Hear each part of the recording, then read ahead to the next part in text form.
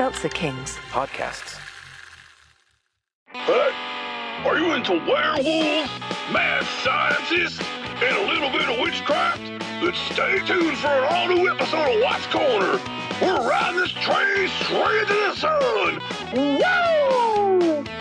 Tune in to a classic episode of Watts Corner on the Seltzer Kings Network. Available on all podcast platforms.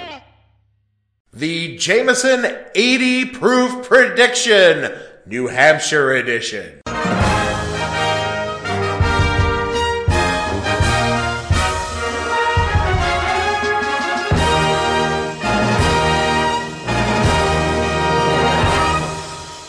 Sadly not brought to you by Jameson's Irish Whiskey, the official drink of the What the Hell Were You Thinking podcast.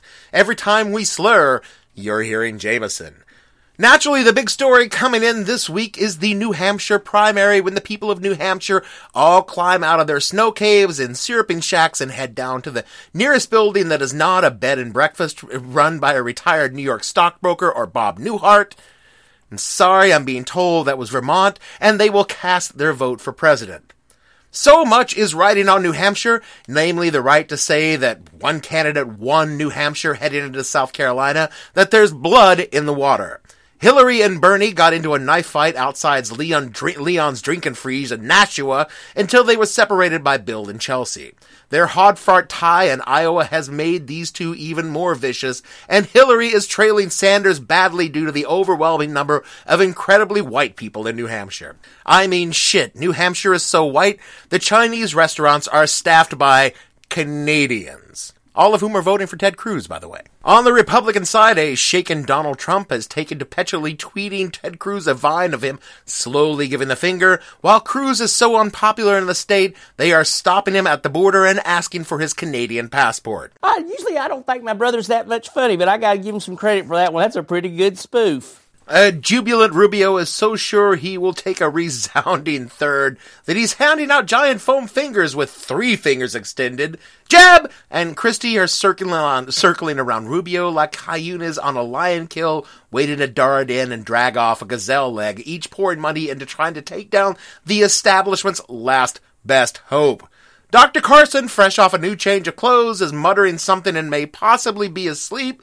It doesn't matter, so long as his buddies continue to get paid, he'll keep muttering. And of course, we mourn the loss of Huckabee, Paul, and Santorum. And most of all, the last time I can use that drop in the 2016 election.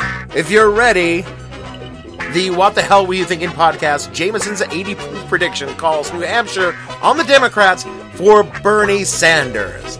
Let's face it, you got that many liberal white people together in one place, you're going to be needing some back team for all that Bernie.